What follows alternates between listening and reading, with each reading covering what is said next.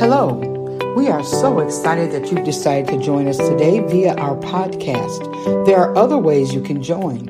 You can watch us live on Facebook and YouTube under Miracle Temple Deliverance Ministries or on our website at www.mtdm.org. You can also join us in the sanctuary at 401 North Wright Street in Burgaw, North Carolina.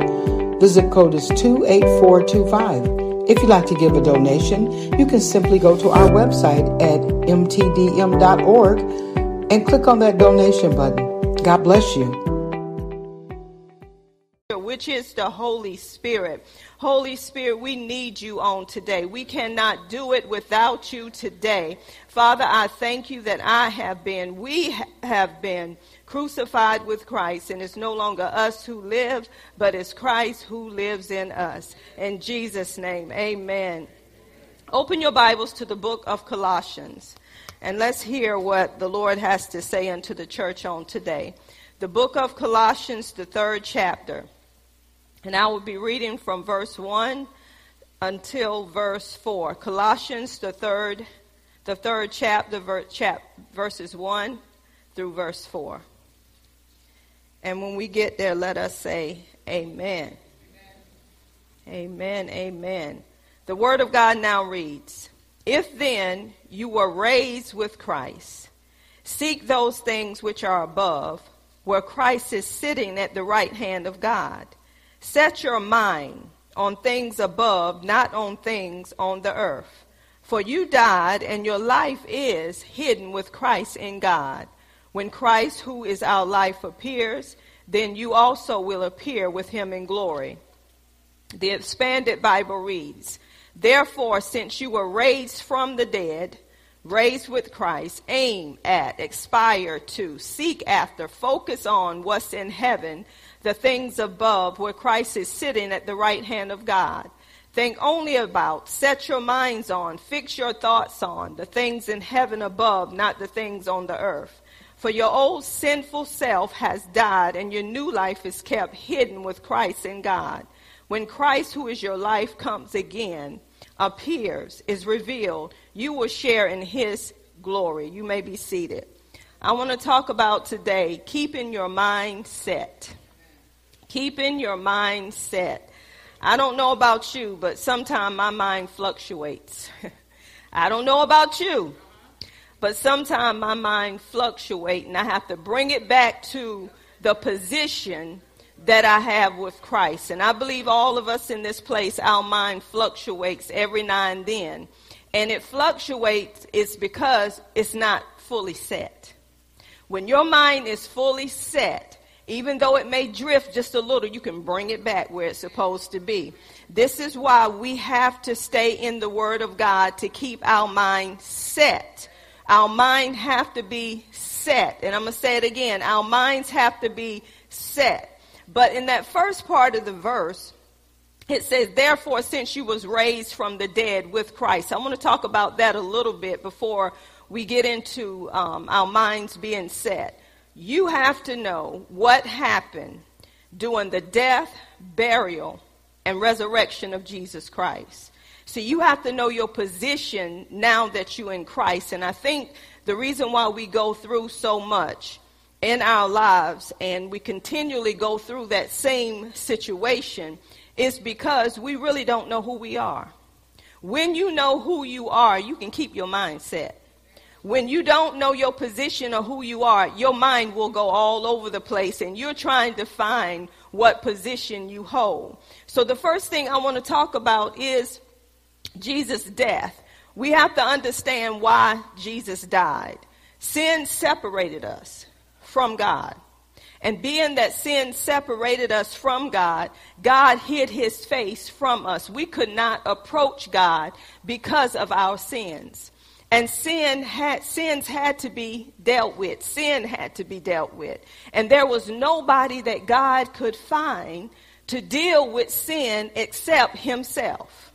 And it was through his son. But I want to go back to Moses and that tabernacle and things that God set up for his people. God had to let people see sin because they lived in sin so much they didn't recognize it was sin. And some of us today are living in some areas of our lives that we have lived in so long, we do not recognize it as being sin no more.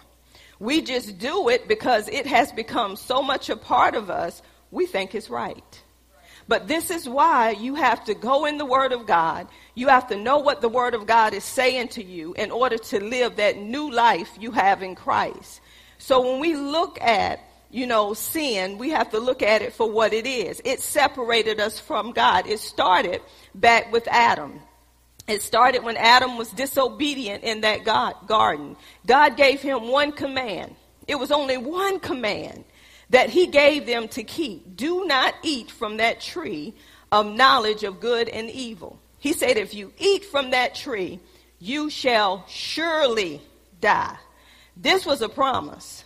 But God gave them a command, and he wanted them to choose between death, and he wanted them to choose between life. They were living a good life in that garden, but how many know that the enemy wants you to think that you're not living your best life? He wants you to think that there is more. And the reason why he wants you to think that is because he wants you to go outside of God's will and God's plan for your life.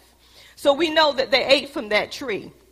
By them eating from that tree, by them being disobedient, sin came into the world. The sins came in through Adam. So being that it came in through one man, through Adam, that means that we were a part of Adam even though we wasn't there. We were in Adam when Adam sinned. So by us being in Adam, when death came because of sin, the wages of sin is what? It is death. But the gift of God is eternal life through Jesus Christ. So death came through Adam. So sin had to be dealt with. So God came down off of his throne because he had to have a perfect lamb. He had to have a lamb without spot, without blemish. That's why the Bible said he who knew no sin became sin for us so we could become the righteousness of God through him. The only way that we could be put in right standing with God was through Jesus Christ. So when you look at us being in Adam, when Adam sinned, we was already in Adam, even though we wasn't born. We were in Adam.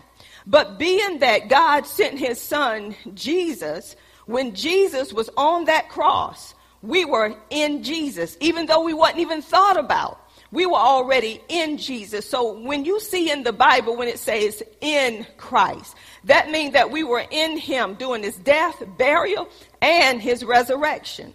When you look at what they had to do to atone for their sins, I love the scripture that says, I will enter his gates with thanksgiving in my heart. When they came to that gate, before they would go into the courts, they had thanksgiving because they were bringing a spotless lamb.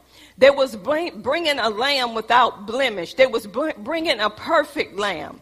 So when they got to that gate, they were so thankful because they knew they had a perfect lamb that was going to die on their behalf. So when they got to the gate, they were giving thanks for that. Think about us today. How many of us still give thanks for Jesus, for what Jesus have done for our lives? Every day we should give thanks unto him because we know it should have been us.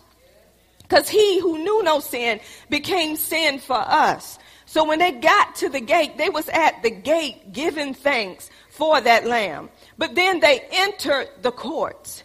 And when they entered the courts with praise because they knew that they had that perfect lamb and they were able to enter those courts. So the Bible say, I will enter his gates with thanksgiving in my heart. I will enter his courts with praise. So when you enter those courts with praise and you're praising his name, you're praising him because you know what he has done for you and you didn't deserve it. So when they laid that lamb down to be crucified, I want you to hold on to this part. When we look at Jesus, we got to see the blood first. Without the shedding of blood, there is no remission for sins. So blood had to be shed first. See, you got the blood and then you got the cross. I'm going somewhere. See, you got to have a separation between the two. There is the blood and then there is the cross. See, that blood had to be shed for sins. Without the shedding of blood, there is no remission of sin. So when you saw Jesus on that cross, and it was blood everywhere, from the top to the bottom, there was nothing but blood. That blood that was shed was for the sins of the whole world. So the blood had to be shed. The blood was for our redemption. The blood was for our reconciliation. The blood was for our sanctification. The blood was for our justification. The blood was to put us in right standing with God. What was the blood really for? For God to see. For God to see. It was for God to see that sins were taken care of by the blood. So sin was taken care of by the blood. So remember in Exodus when God said, when I see the blood, the death angel will pass you by. So the blood was for God to see. Y'all got to understand what I'm saying. The blood was for God to see, for the people to know that God had already taken into account the blood that done away from sin. So there's no more separation. Let's stop right there. When God saw the blood, he knew that Jesus had taken care of sin. So we can approach God because of the blood. So when you hear people say, I plead the blood, they're not pleading the blood to get nothing done. They're pleading the blood because they know what was already done. So when the devil come at you and he's knocking at your door, you can say, devil, I plead the blood. Because I know what the blood has done on my behalf. I plead the blood because the blood has healed me. The blood has delivered me. The blood has set me free. I plead the blood because the blood has put me in right standing with God. So when you accuse me before God, God say, who can lay a charge against my elect, because the blood has already justified. The devil is an accuser night and day. He go to God to accuse us, but God says the blood is already satisfied. The blood has already done what it need to do. So what you doing don't mean nothing, Satan. So God knew. He said, I know what the blood has already done. So this is what we have to know. The enemy don't want you to know what the blood has already done. Don't plead the blood because you're scared. You plead the blood because you're saying, devil, I know what is done for me. So the devil tried to accuse. He tried to bring condemnation. But when you know your position, when you know that God has already, he see the blood. God sees Jesus' blood and it's on the mercy seat crying, mercy, mercy. He's given us new mercy every day.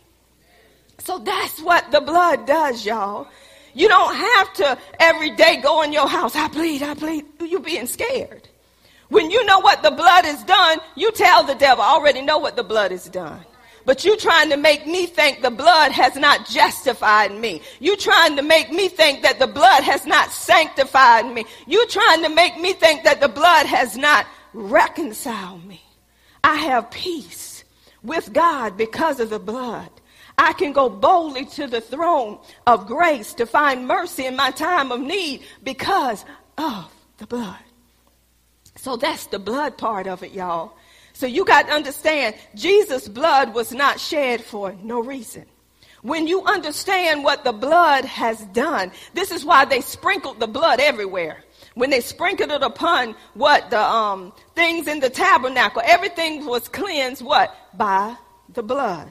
So we got to understand what the blood does. When God sees the blood, death passes you by. But then we look at his death. So we know that Jesus died, but let's look at the cross now. So we look at the blood, what it did, it took away the sins. So sin is not keeping us from getting to heaven.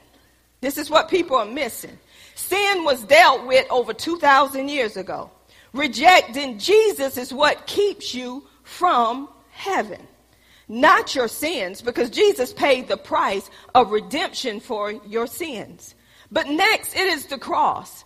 Now we look at the blood, but Jesus was crucified, what? On that cross. Sins were dealt with. Now the body of sin have to be dealt with. The body of sin, not that flesh body, but the body of sin, which is that sin nature that was controlling you, that was compelling you, that was drawing you to sin. When God's commandment told you not to do something, that sin nature in you compelled you to do what God told you not to do. So that had to be crucified. It had to be put on that altar. It had to be burnt up. This is why Jesus was crucified. So then he was buried, y'all.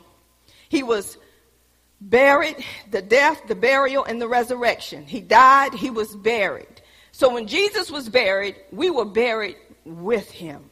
So that old man that compelled us, that drove us to sin, it died. I want y'all to understand this. You had old man in you, an old sin nature in you that was compelling you, that was driving you to sin. Even when you didn't want to do it, you were just compelled to do it. And I guess some of you are saying now, well, why am I still doing what I'm doing if that old nature is dead? Because you got to deal with your mindset. You got to deal with your way of thinking now. Because that old man is dead. That old sinful nature is dead. So now what he wants us to look at is the new life. When Christ rose from the dead, we rose with him in a new life. So that's what our focus is on, the new life now that we have in Christ. Our focus should be on who we are now that we're in Christ. Who we are now that we're in Christ. Let's go back to Paul in Galatians 2:20. What does the word of God say there? It says in Galatians 2:20, I have been crucified with Christ. The part that's been crucified is that old nature.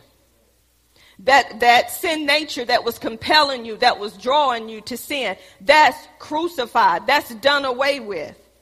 He said, in him I have shared his crucifixion. It is no longer I who live. You got to see that old nature? That old sinful nature that was compelling you, that was drawing you, that was driving you to sin, it's dead. It's done away with. Now Paul begins to say, but Christ the Messiah lives in me, and the life I now live in the body, I live by faith in, to, and reliance on, and complete trust in the Son of God who loved me and gave himself up for me. You got to see your new life. You got to see who you are now that you're in Christ. The enemy is going to bring false accusations. He's going to bring things at you that you used to do, or how you used to do this, or how you used to do that. This is why your mind have to be renewed. See, this is nothing to play with. Some of us have gotten saved and we just stopped. We say, okay, I'm missing help, I'm okay. But your lifestyle have to line up with who you are. And the only way that lifestyle can line up to who you are is through the word of God. But I want to back up just a little bit because I want to talk about Romans, the 6th chapter. Go with me to Romans, the 6th chapter. And I'm going to begin at verse 1. Listen at this, what Paul was saying. So what then shall we say?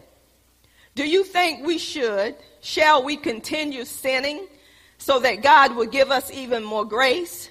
That grace may increase, abound? No, absolutely not. May it never be. So look at what Paul was saying. Paul was teaching on God's grace, his unearned, his unmerited favor. It was something we didn't have to work for. It was something we did not have to earn, because the Bible said, for by grace are we saved through faith, and not of ourselves. It is what? The gift of God. So we know it was nothing that we had to do, nothing that we had to work for. But the problem is people are flashing grace cards. They're thinking because God has forgiven us of all of our sins. That means for past, present, and future sins. God don't look at those sins no more. God don't even remember them. Isn't that something? When God done away with sins, he don't even remember those sins no more. When Jesus paid the price for sin, the Bible said once and for all, he sat down on the right hand of God. The priests, when they were in the tabernacle, they had to continually stand day by day for these sacrifices. But when Jesus made that one and only sacrifice for eternal redemption, he sat down. And our position with him is sitting down with him on the right hand of God, of principalities and powers and spirits of wickedness in high places. We are above them. So we need to know our position now that we are in Christ. So he sat down. It is finished. When he said it's finished, it is finished. But we don't use grace to keep sinning. The reason why we don't want to sin is because we know what he done. This is why you have the Holy Spirit to remind you of who you are now that you're in Christ, to remind you of your righteous place, your position now that you're in Christ. You are the righteousness of God through Christ Jesus. So this is why you need to get into the Word of God, find out who you are, so you will not keep doing what you were doing. Even though that sin nature is dead, it left behind some habits. It left behind some way of doing things. So that's why your mind has to be renewed. So we see here, he said that even though God has given us more grace, we don't keep sinning. Absolutely not. We died to our old sinful lives. Sin. So how can we continue living with sin? Did you forget? Don't you know that all of us who become a part of Christ, when we were baptized into Christ Jesus, shared his death in baptism? Let me explain this baptism. When we're baptized into Christ, some people use this. If you don't go up under the water, be baptized, water baptized, you're not saved. That's a lie from the pit of hell. Because there's a doctrine of baptism. When you look at the doctrine of baptism, it's in Hebrews 6:2. It tells you about the doctrine of baptisms. It's more than one baptism. The first baptism that we're going to deal with is the baptism of the Holy Ghost in Matthew 3:11. It talks about Jesus. When Jesus was baptized, okay? John was talking about Jesus and how he was going to come and be the baptizer. Jesus is the baptizer when it comes to the Holy Spirit coming upon you. He's the one that baptized you. Then you have the Holy Spirit as the baptizer who baptizes you into the body of Christ. That's 1 Corinthians, the 12th chapter. I believe it's verse 13. So he's the one, the Holy Spirit baptizes you into the body of Christ. Jesus baptizes you with the Holy Spirit and power. That's two baptisms. So the day that you get born again, you are baptized into Jesus. You are baptized into the body of Christ, and you do not have to be dipped to say that you're saved. The only reason why you get dipped and water baptized is symbolic to let people know I have accepted the death, the burial, and the resurrection of Jesus Christ. So when I come up out of this water, I'm coming up in a new life of Jesus Christ. Old has gone. Behold, here is the new. So there's a difference, and people are teaching that you have to be water baptized in order to be saved. You don't. Because if you died today and never was dipped, that does not mean you're going to hell. So you got to know what the word is saying, because people are telling you this. But that is something that we do symbolic, because the word does tell us baptizing them in the name of the Father and the name of the Son and the Holy Ghost. When you're doing that, you're saying, I'm leaving the old behind. I have left the old behind. I've been buried with Christ. Going up under that water is saying I've been buried with Christ, and I'm coming up in a new life in Christ Jesus. So you got to know your position. You got to know what the word of God is saying to you, because some people think if I don't get baptized, I'm going to hell. That's a false statement. Know what the word of God is saying. So Jesus, we learned that Jesus baptizes us with the power of the Holy Ghost, with fire. That's Jesus.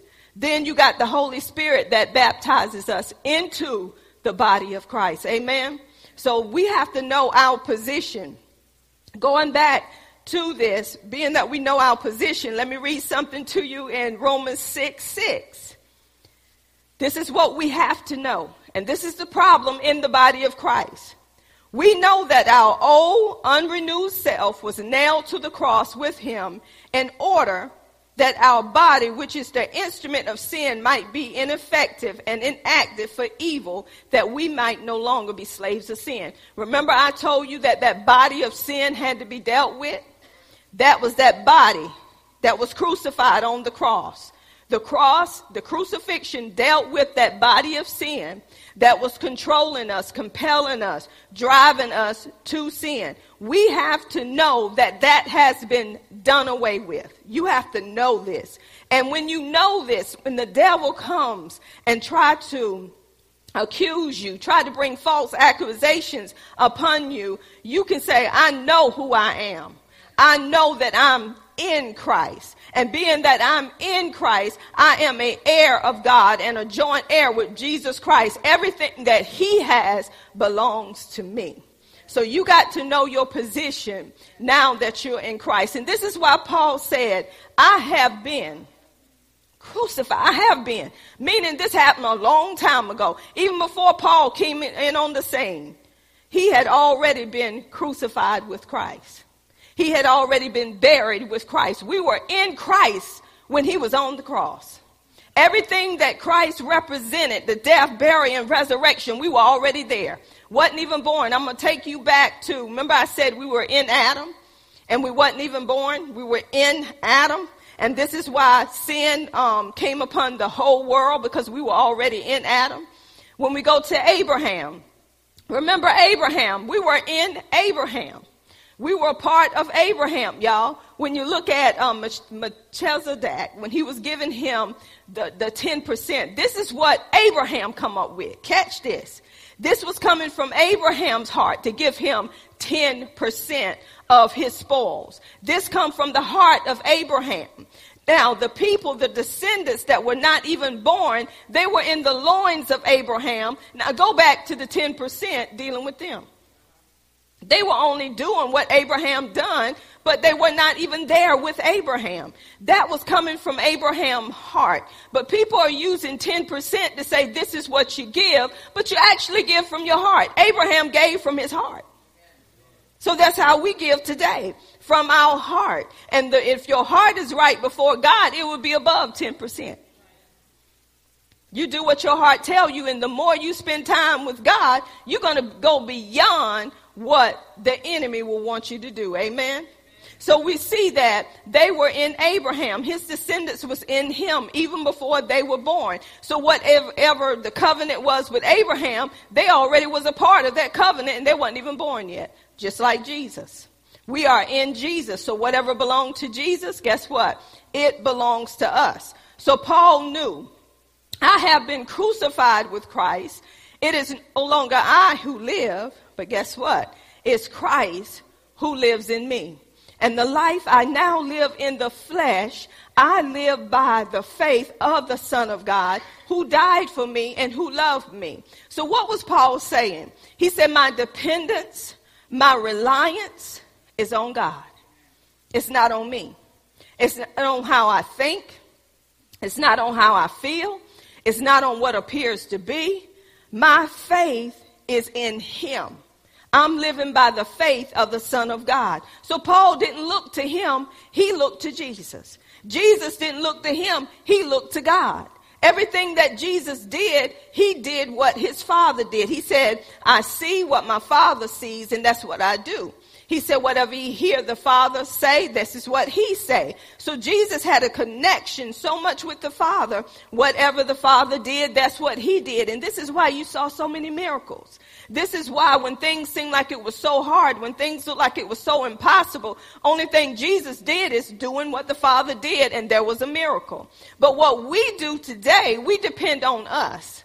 Well, I don't know how this is going to happen. We go back to Mary and Zacharias. Look at Zacharias. Zacharias, he doubted God. He knew he was too old to have a child, so he doubted God. Guess what God did? He shut his mouth. He said, you're not going to be able to open your mouth until this child come forth, because he doubted God. But Mary didn't doubt God. She said, be it unto me according to your word. So she got that promise because she trusted God because of what God said. So when we're in Christ, we have to trust him. We have to lean and depend on him according to John 15. Guess what? He's the vine.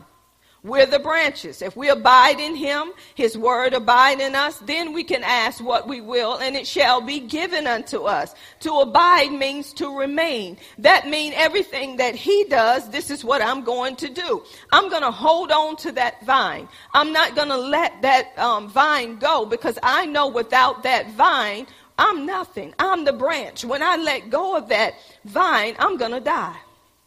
And this is what the enemy wants. He don't want you to hold on to the things of God. He wants you to hold on to the things of the world. So in Colossians it said, if then you were risen with Christ.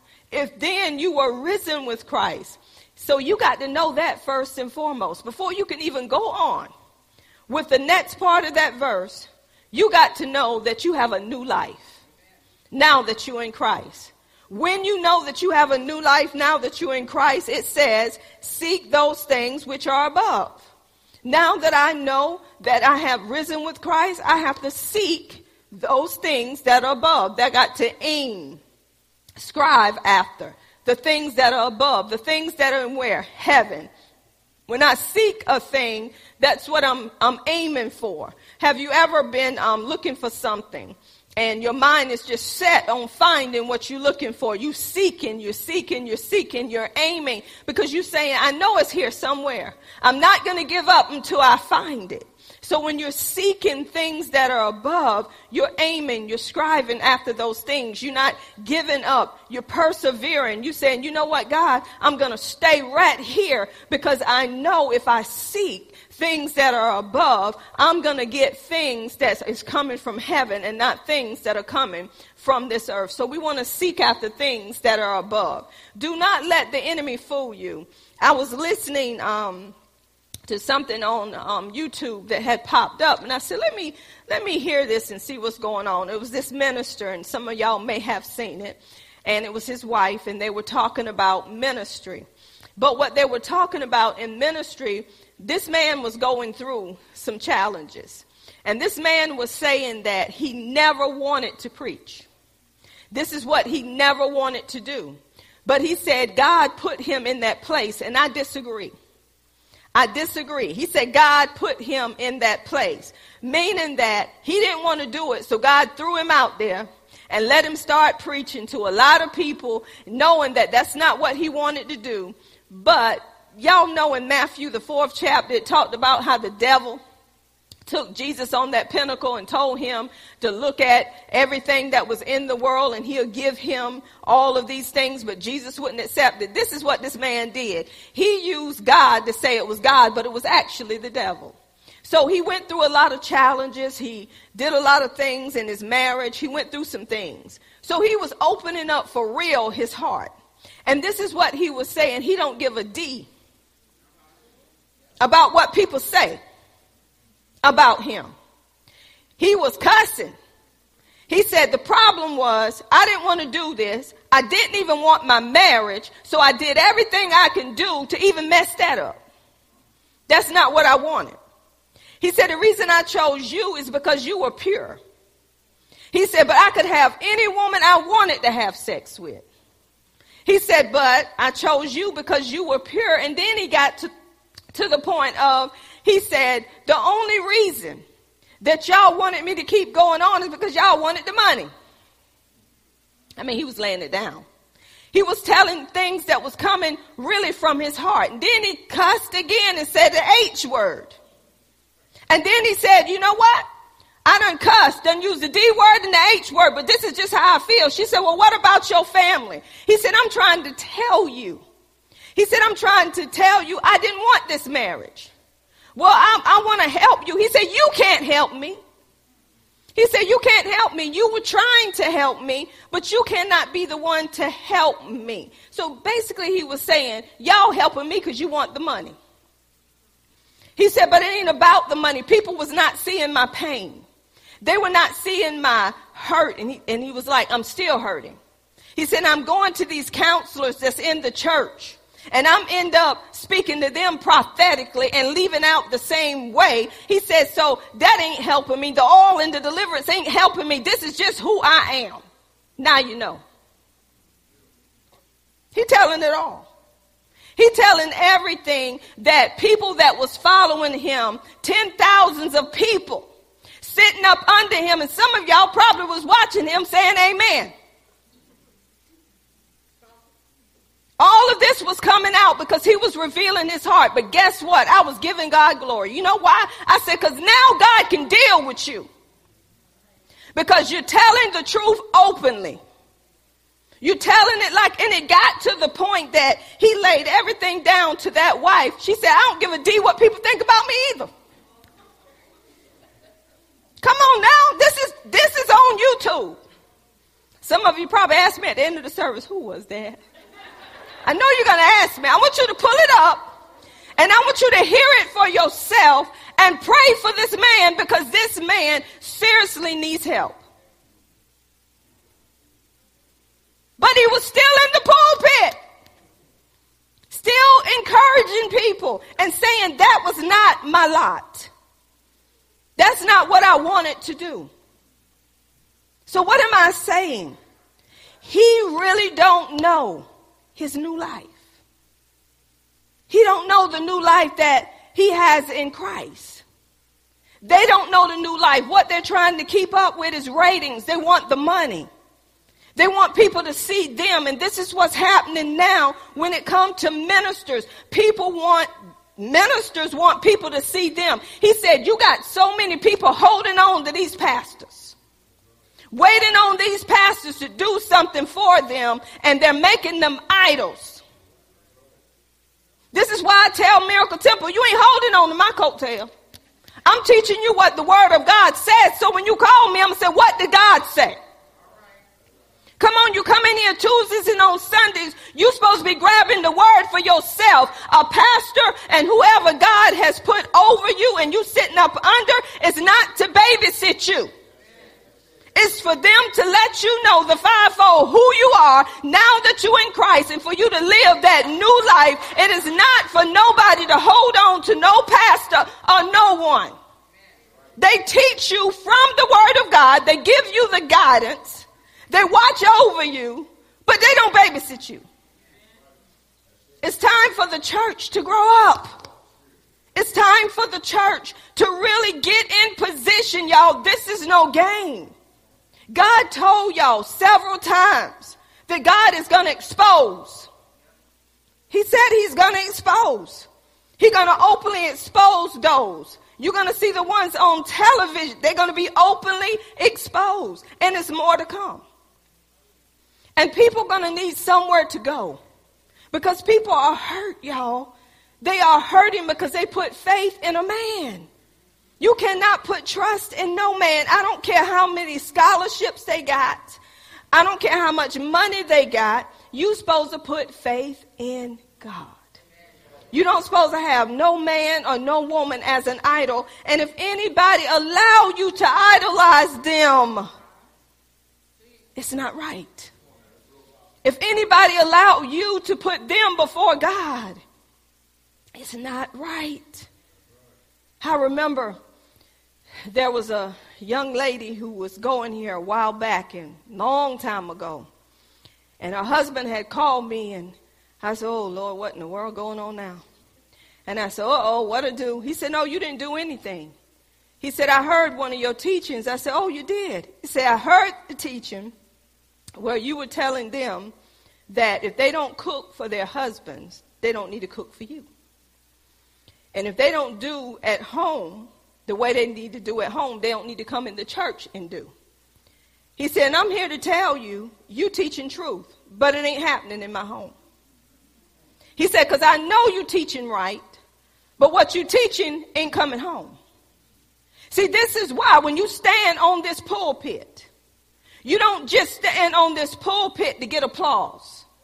You're standing as a messenger, as an instrument that God is using for his glory, not for you to be glorified. This is why I know so many people are out of position, because they got the see me, hear me, be attached to me syndrome. They want people to see them, hear them, and be attached to them. And it's not about them. It's not about me. It's about Jesus. And when you put Jesus ahead of everything, things will always work out on your behalf. Because he know your heart. He know that he's being glorified. So we need to know our position now that we're in him. You do not do things outside of the will of God. This is why the Bible says, seek ye first the kingdom of God, his way of doing things. That means his righteousness, his way of doing things. And all of these things shall be added unto you. What things were he talking about? He said your clothes, your food, the things that you're in the need of. He said all of these. Don't worry about your life. Don't worry about what you shall eat or what you shall drink or how you shall be clothed. He said the Gentiles, the heathens, they're the ones that worry about these things, but you're part of the kingdom. And if you're a part of the kingdom, if you're a citizen of the kingdom, you should know you already have these things. Do you know you already have a pair of shoes before you get them? Because the Bible says that even when they were in the wilderness, their shoes didn't wear out. Their clothes didn't wear out. Why? Because they had Jehovah Jireh. They had a provider with them. God supplied every need. So why are we so out of place in the church? The reason why we're out of place because we're still trying to grab stuff. We're still trying to go after worldly stuff instead of trusting in God. When we trust in the Lord with all our heart and lean not to our own understanding and acknowledge him in all of our ways, the Bible says he will direct our paths. That means whatever direction I want to go in, when I put God first, when I'm seeking the kingdom first, even when there's no gas in my car, God is going to touch somebody's heart for me to go in that direction because he knows that I'm putting him first. That I'm putting his kingdom first and foremost. That's holding on to the vine. That's not letting go of that vine. When we have things in our hands and we're holding it so tight because we're afraid we may not have anything, you're not trusting the vine. You're not trusting God. You're trusting in your ability. You're trusting in your way of being and your way of doing. But when you let go of those things and say, God, everything I have belongs to you. I'm just a steward over what you have given me. God, I place it at your feet. Whatever you want me to do with what I have, that's what I'm going to do. And that's how you live. So we have to look at, we're still at that first verse. If then you were raised with Christ, seek those things which are above. Are you seeking things that are above? If you're not seeking things that are above, it's because you don't know that you've been raised. I'm going to say it again. If you're not seeking those things that are above, you don't know that you have been raised with Christ. I'm going to say it again. If you're not seeking those things which are above, you don't know that you've been raised with Christ in a new life. Therefore, if any man be in Christ, he is a new creature, a new creation. Old things have passed away. That old nature has passed away. Behold, all things have become new. Why have they become new? Because I'm in Christ. And I have a new life now that I'm in Christ. I've been raised with Christ to this new life. So being that I have been raised to Christ with this new life, I don't want to get ahead of myself. I want y'all to catch it. I am seeking those things which are above, where Christ is sitting at the right hand of God. Where Christ is seated, I am sitting. I am sitting right there with Christ at the right hand of God. Wherever Christ is, that's where I am. You got to know your position. Y'all, that's that first verse. We can't even go to the second verse until you get the first one. You got to know that you have been raised with Christ. And if you know that you have been raised with Christ, I'm going to seek, I'm going to aim after heavenly things. I'm going to aim after things that are above. I got to stay there. If you know that you have been raised with Christ, do you know that you have been raised in a new life with Christ? If you know that, you're going to start seeking that new way of doing. I'm going to say it again. I'm going to stay here until the Holy Spirit allow me to move. If you know that you have been raised with Christ, you're going to start seeking, aiming after, striving after things that are. You're going to start aiming after, striving after things that are. Things that are. If you know you've been raised. If you don't know you've been raised, you're going to still seek what the world. You're going to still try to do it the world's way, and you're going to think that's working for you. But I'm here to tell you it's not. Because this very man who was seeking worldly stuff, trying to do everything that the world was doing to bring in the money, but using God. So he see where he is now. And then he said, I wanted to die. I didn't want to live. I wanted to die. I didn't want to be in the marriage. He just told it all. And cussing while he telling it. He just letting it all out. But the wife thought she could save him. She said, when you were laying there, I was laying there with you. Because we're one. He said, but you don't understand what I'm going through. The only one that can give me this peace that I need is God. And he's at the point now, it's like he don't even want God to give it to him. He said, because when he started cussing, he said, this is who I am. He bringing out the real person. See, you got to know what's behind a person. This is why God give you discerning of spirits. Everybody that's singing Christian songs don't mean they saved. I remember when this rapper came out and he was singing, he was all over the place, praising God. People were so happy. They were applauding him. They're saying he's saved. I said, no, he need to go somewhere and sit down and he need to get saved. But everybody was saying how saved he was. And then I saw a Christian woman on Facebook and she up there just dancing to, I said, please, don't y'all know the devil when you see him? What happened to this man? Now, I know y'all know who that is. Then you having one on the BET Awards. You're going to bow down. The lamb and the lion going to bow down to the goat. The goat is Satan. Why would you let that come out of your mouth and you're supposed to be serving God? The lamb and the lion going to bow down to the goat. The goat is Satan. You got to pay attention to whom you are following.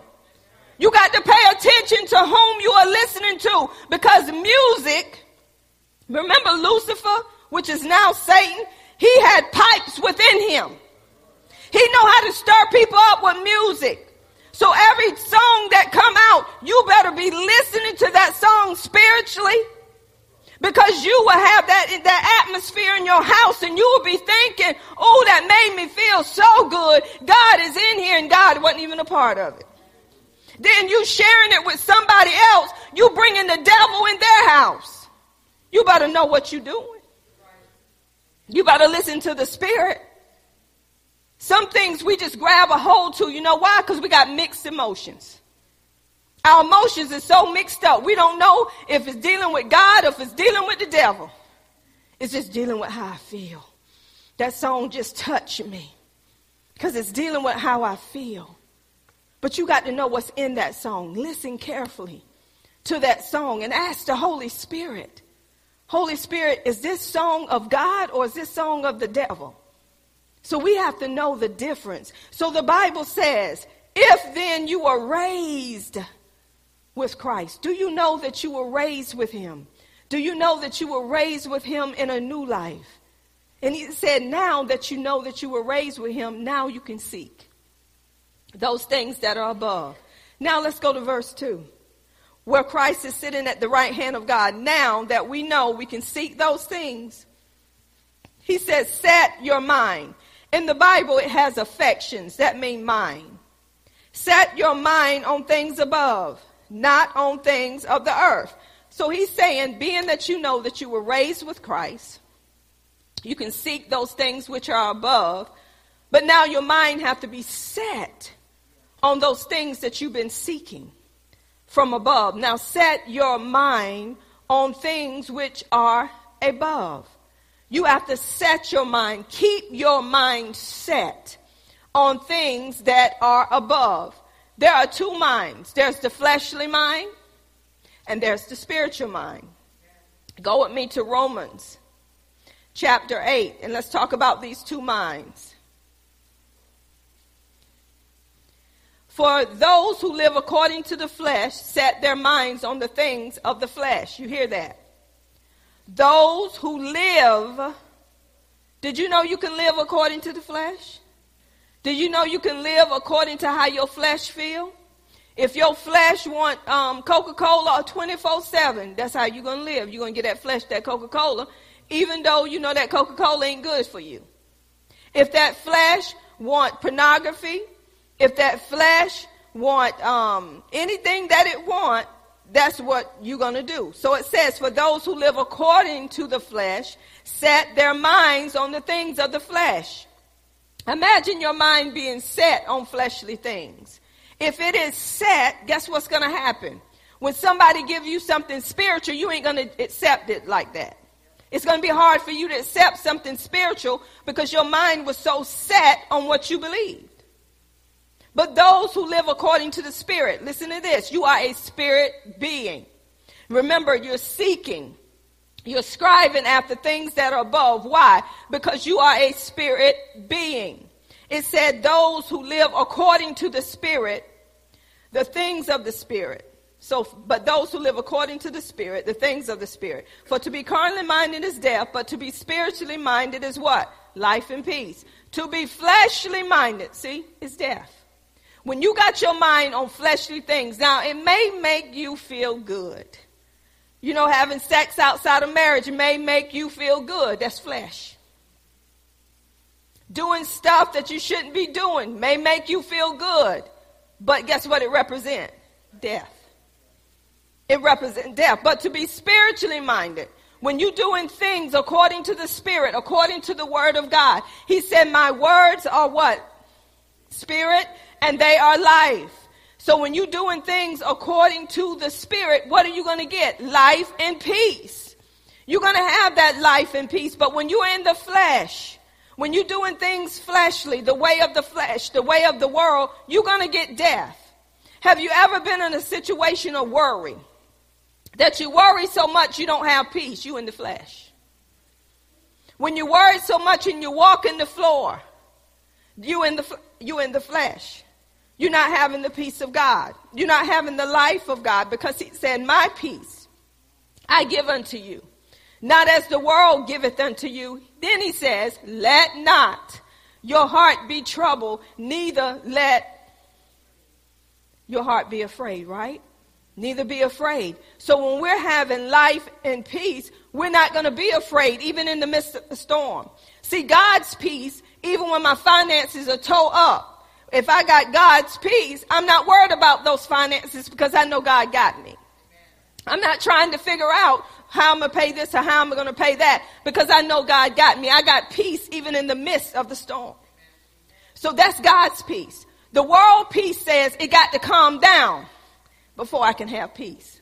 The peace that God give us is a part of us. It's a part of the fruit of the Spirit in Galatians 5.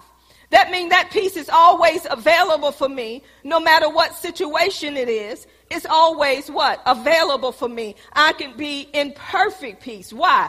Because the Bible says, be anxious for nothing. And then it tells you, but through prayer and supplication, with thanksgiving, make your requests made known unto God. Then here's the peace. Then the peace of God that passes all understanding shall guard your heart and your mind through who? Through Christ Jesus. The kind of peace I want is God's kind of peace. I want the kind of peace that when any storm comes, I'm in the storm, but I got peace while I'm riding through it. See, some of us don't want to ride through a storm. We just want the storm to get over with. But while we're in the storm and we got peace, we know God is right in the midst of the storm. This is why when they were on the boat and those disciples was worried in the midst of the storm, they had Jesus in the boat. And then they told Jesus, don't you care that we perish? They woke him up, and the only thing Jesus did was say, peace, be still. Jesus was asleep while the storm was going on. Why? Because he had that peace. And I'm asking you today, do you have God's kind of peace? Do you have Jehovah Shalom? When you know that you have Jehovah Shalom with you, you should know that because you've been raised with Christ. So everything he has, you have. So we don't need to be looking at what the world has. We need to be looking at what heaven has. So it says that to be carnally minded is death, but to be spiritually minded is life and peace. So God wants us to be what? Spiritually minded. Now, let's look at this. It says that set your mind on things what? Above. So our mind have to be set on things above. And in order to find out about things above, it is through the Word of God. This is why you have to constantly go into the Word of God. Whatever situation you have, the Word of God has already solved it. Only thing you have to do is go into the Word and say, Lord, I'm going through this, and I know that you're my answer. And I know that you will always answer me. While I'm yet speaking, you have already answered me. So, God, I thank you that you're my answer, and you said you'll show me great and mighty things. We just have to take time out for the Word of God. We take time out for everything else, and we think that that's going to save us when Jesus already saved us. We take time out for different gatherings. Come on, y'all. When we gather together, we take time out to gather together. We take time out to, go shopping. How many say, I just need time for me? I just need time to get away from me. But the time that you're using for yourself, are you using it wisely? First thing should be time with God. If you put God at the beginning and the end, you got Alpha and Omega. You got everything you need in the beginning, in the middle, and in the end. But if you get up and just go and do what you think you need to do, you're going to have some stuff, that's some stumbling blocks, some things that's going to come hit you. But if you put him first in the beginning of your day, everything that you need is already been supplied. I have years ago started to say, God, this is your day. This is the day that you have made. So God, whatever you have planned for me in this day, this is what I want to do today. I don't want to go outside of what you planned because it's not going to do me any good. I don't want to put something in this day, God, that you would not have for me to do. I don't want to lay my hands to something that you don't want me to lay my hands to because these are your hands. I don't want to go where you don't want me to go. I only want to do what you want me to do. This is why when I wake up in the morning, I have to put him first. I have to put him first in the morning throughout my day because when something come up, I can call on him. And I can say, God, I don't know what to do about this. And I can be able to hear him the way I need to hear him because I've been seeking him all along and I know his voice. He said, my sheep know my voice, and a stranger's voice they will not follow. So when you know his voice, it's because you have spent time with him. You recognize his voice because you're saying, God, I'm not moving. I need to hear from you. One thing that I have learned about studying God's word is, first of all, I have to deal with me. I have to go, first of all, talking to God for me. And what I mean for me is having that conversation with God, that one-on-one. Before I can even get anything for you guys, I got to go in and have that conversation with God. God, how are you doing today? God, what's on your heart today? God, how is your day go? Come on, y'all. We got to spend that time with God, as our Father. And as I spend time with God as my Father, then I can say, okay, God, what you want for your people? God, what do you want me to bring forth for your people? Because God, it's not about me. It's all about you.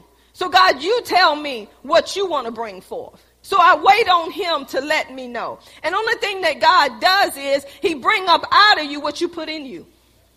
He lets you go back to where you've been. And if you've never been in the word, how you going to go to the word? See, because you are a spiritual being. Your spirit is full of the word. But your soul, It's missing it. And this is the part of you that the devil went all over the place, your mind, your will, and your emotions. He wanted all over the place. And what he does, y'all, when he finds a weak area in your life, he's going to use that area for his advantage. He knows those areas that's in your life that's weak. So he's going to pull on those weak links to stop you moving forward in the things of God. This is why you got to spend time asking the Holy Spirit, search me. Show me the weak areas that's in my life that I need to go into the Word of God so I can be strong in Him and in the power of His might. Because God ain't about me, it's all about you. So those are the things that we have to do. So the first thing he said is set your mind on things above and not on things of the earth. 1 John 2:15-16 says this. Do not love the world or the things in the world. If anyone loves the world, the love of the Father is not in him. For all that's in the world is the lust of the flesh, the lust of the eyes, and the pride of life. It's not of the Father, but of what? But of the world. So we have to make sure that we're not seeking worldly things, that we have not set our mind on worldly things. If you set your mind on something that you want to buy, and it's always before you every day, and you know it's nothing you can afford right now, but your mind is set on it, you're going to end up getting it. You're going to end up getting that very thing. But this is the thing that gets me. We can set our mind on something worldly or material thing that we want, and we'll start saving money towards that thing. We'll start taking away from McDonald's teas or this restaurant or that restaurant, and we'll set aside that money for that thing, that worldly thing that we know we want. Eventually, we have enough money to get it. But when it comes to the things of God, when it comes to paying tithes, do we set aside? Some of us don't. And the reason why we don't, because our mind ain't set on things above. Our mind ain't set on heavenly things. We put God last. We go get what we want, and then whatever's left, we throw it to God. Here, God. That's putting him in the back, when we should put him in the forefront. We should always put God first and foremost. I'm not telling you to take your light bill, your mortgage, and all of that, and do with it, give it to the church. I would not dare tell you that. Some people say, give your mortgage and trust God. The devil is a lie. You trust God with what you have in your paycheck and say, God, you know my heart. This is what I want to give, and you give it. But the Bible says, you owe no man nothing but to love him. So you don't give somebody, the church, your mortgage and then praying, oh, Lord, I done gave my mortgage. Give me double for my trouble. And then you outside, and then you wonder why God didn't do his part. That's not how you do that. You pay home, you owe. So this is the next thing. So we set our mind on things above. So how do we do this? I'm going to go to our favorite scripture, Romans 12:2. Do not be shaped by, conformed to, pressed into the mold by this world age. So you cannot be mindful of worldly things. You cannot set your mind on worldly things. You cannot be conformed to what the world is doing. That's not who you are. You are to be spiritually minded. You can't go after what the world has and not doing what the Word of God is telling you to do. So it said, do not be conformed to this world. But then it says, but be ye transformed. Be changed by the renewing of your mind. This is the only way the transformation is going to take place. Just like a caterpillar. What was going on with the caterpillar? Oh, I think they're so ugly. But they just, you want to kill them, right? You want to kill them before they transform. But when they transform, they're such a beautiful butterfly. So when we get transformed, we're going to be changed into who we are for God. So it said, be transformed, be changed. How are you going to do it? By the renewing of your mind. Every time I say this scripture, it brings hurt. And the reason why it brings hurt, because people's minds are not being transformed and changed. How do I know? Because when you're still in offense, I know you ain't been transformed and changed. When you're still in bitterness, when you're still in jealousy, when you're still in envy, that means that you're carnally minded. That means that you're of the flesh. So this is what we don't want to happen in the church. We want to stay spiritually minded, so we have to feed on the word of God. When you always offensive, when you always thinking somebody's out to get you, when they're not out to get you, you're fleshly minded. When you are spiritually minded, you're going to pray for those, bless those who curse you, love those who hate you. You're not going to do like the world is doing. You're going to do like the word of God is telling you to do. So it says to be spiritually minded, not fleshly minded. But then it goes on to say, by the renewing of your mind, then you will be able to decide, discern, test, and prove what God wants for you. Until your mind is transformed and changed, you will not be able to discern, test, and approve what God wants for you. This is the word. If you're not in the word of God the way you need to be, when somebody come and give you truth, you will not accept that truth. You will think they're against you. Because your mind ain't been transformed or changed. Even with the Holy Spirit nudging you, letting you know what they're saying is right, you have been so stubborn, so stuck on everybody's after me, that you're not hearing truth. This is why Jesus says, sanctify them in truth. Set them apart in truth. Thy word is true. So you're going to have the word. Don't think everybody's against you because they're saying this to you. That don't mean they're against you. They're trying to help you. So if you're spiritually minded, you will receive that help. And if you don't yet understand it, you'll say, God, I'm just going to put it on the shelf, but I'm not going to hold that against them. So it says, then you will be able to decide, discern, test, and approve what God wants for you. It's God's will. You will know what is good and pleasing to him and what is perfect. You're not going to know what is good and pleasing and perfect to God until you get into the word. If you're not in the word, you're going to always be a troublemaker. If you're not in the word, you're going to always be a troublemaker. And I'm going to tell you what's happening in the church. We got so many strongholds in the church that it ain't funny. This is why the church is so stagnated. Because people are having so many strongholds in their lives due to a way of thinking. They have built fortresses up in their mind due to their way of thinking. They're thinking the wrong way. So when somebody is trying to come in and give you truth, it bounces off and people are still doing the same thing that they're doing. Or they'll say, I understand, that won't happen again. Thank you for telling me. But guess what? I know it's coming again. Why? Because they're not renewing their mind. You could tell somebody you're sorry. But until you go into the word of God and renew your mind according to the word of God, you're going to go right back and hate them again. You could tell somebody, I'm sorry for bringing offense. But if you don't go in the word of God and study up on offense and know what it brings, you're going to bring some more offense. Woe to the one that bring it, though. See, we have to be careful. Woe to the one that sets a snare, that sets a trap. That's what offense is. It's a snare. It's a trap that the enemy used to set for somebody, to make them stumble, to make them fall, until you get your mind renewed. And y'all, it don't happen overnight. Because if you build a wall and you build a fortress up in your mind, guess what? It's going to take the word going in at all times. Going in at all times. This is why I say, for we walk not after the flesh. For though we live in the flesh, we're not carrying our warfare according to the flesh and using mere human weapons. So the war that we're in, we can't use human weapons.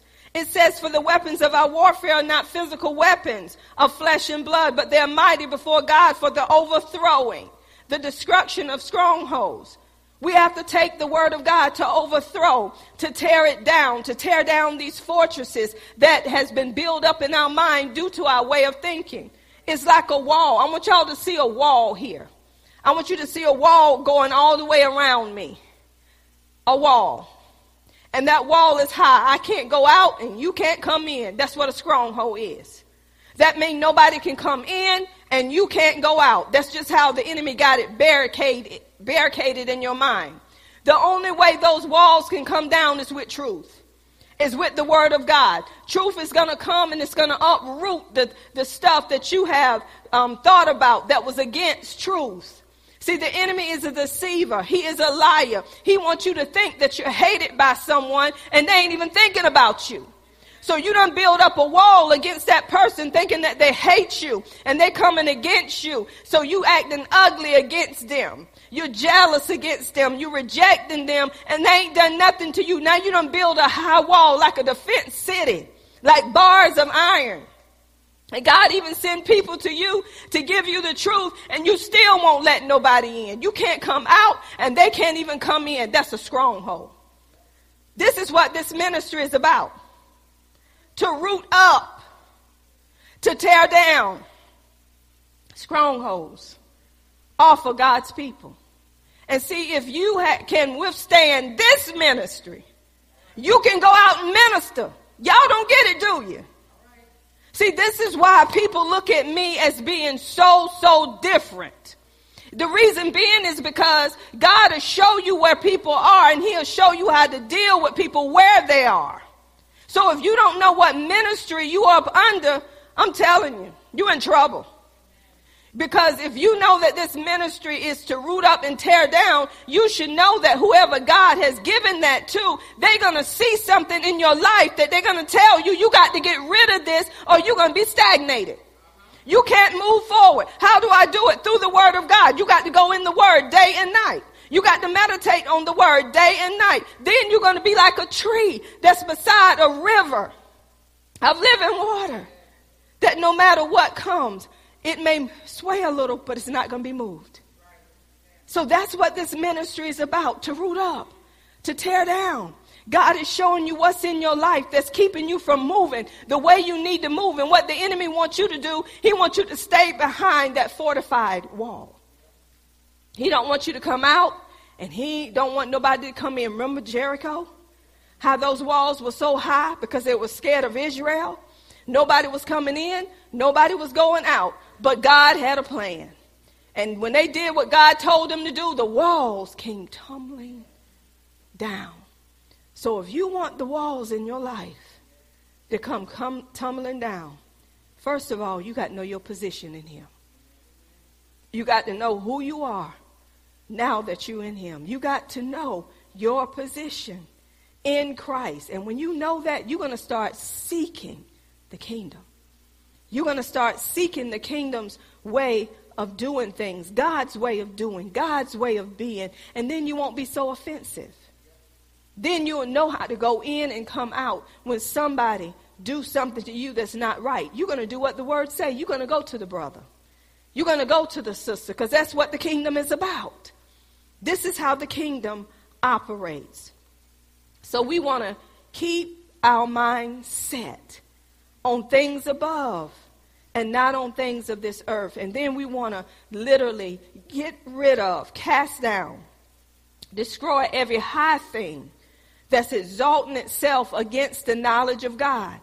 How are you going to know what's exalting itself against the knowledge of God? By getting into the word of God.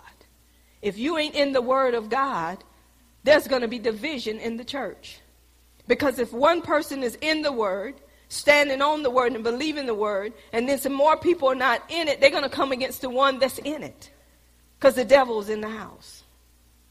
The devil uses whomever he need to use in the church to try to stop, to stagnate the church from moving in the direction that God would have them to move. So know your position. Know who you are now that you're in Christ. Keep your mind set on things above. I don't care if it's a husband, a wife, sister, brother, father, or mother.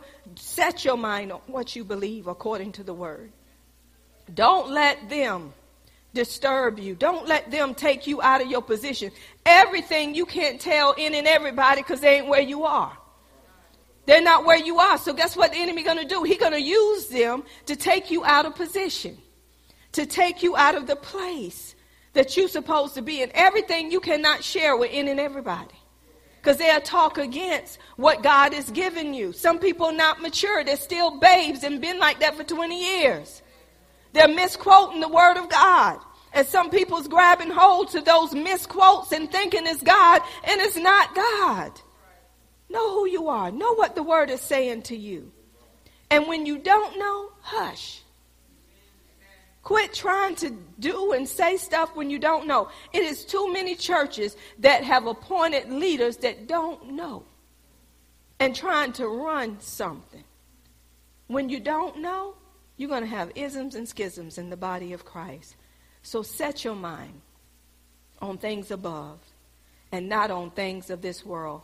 And the Holy Spirit is your helper to help you do that. Amen? Come on and give God a hand clap of praise. Amen, amen. Do we have any announcements at this time? Wasn't that an inspiring message?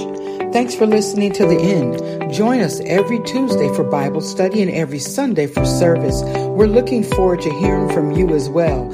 Feel free to reach out to us via the website at www.mtdm.org. God bless you, and we'll see you next time.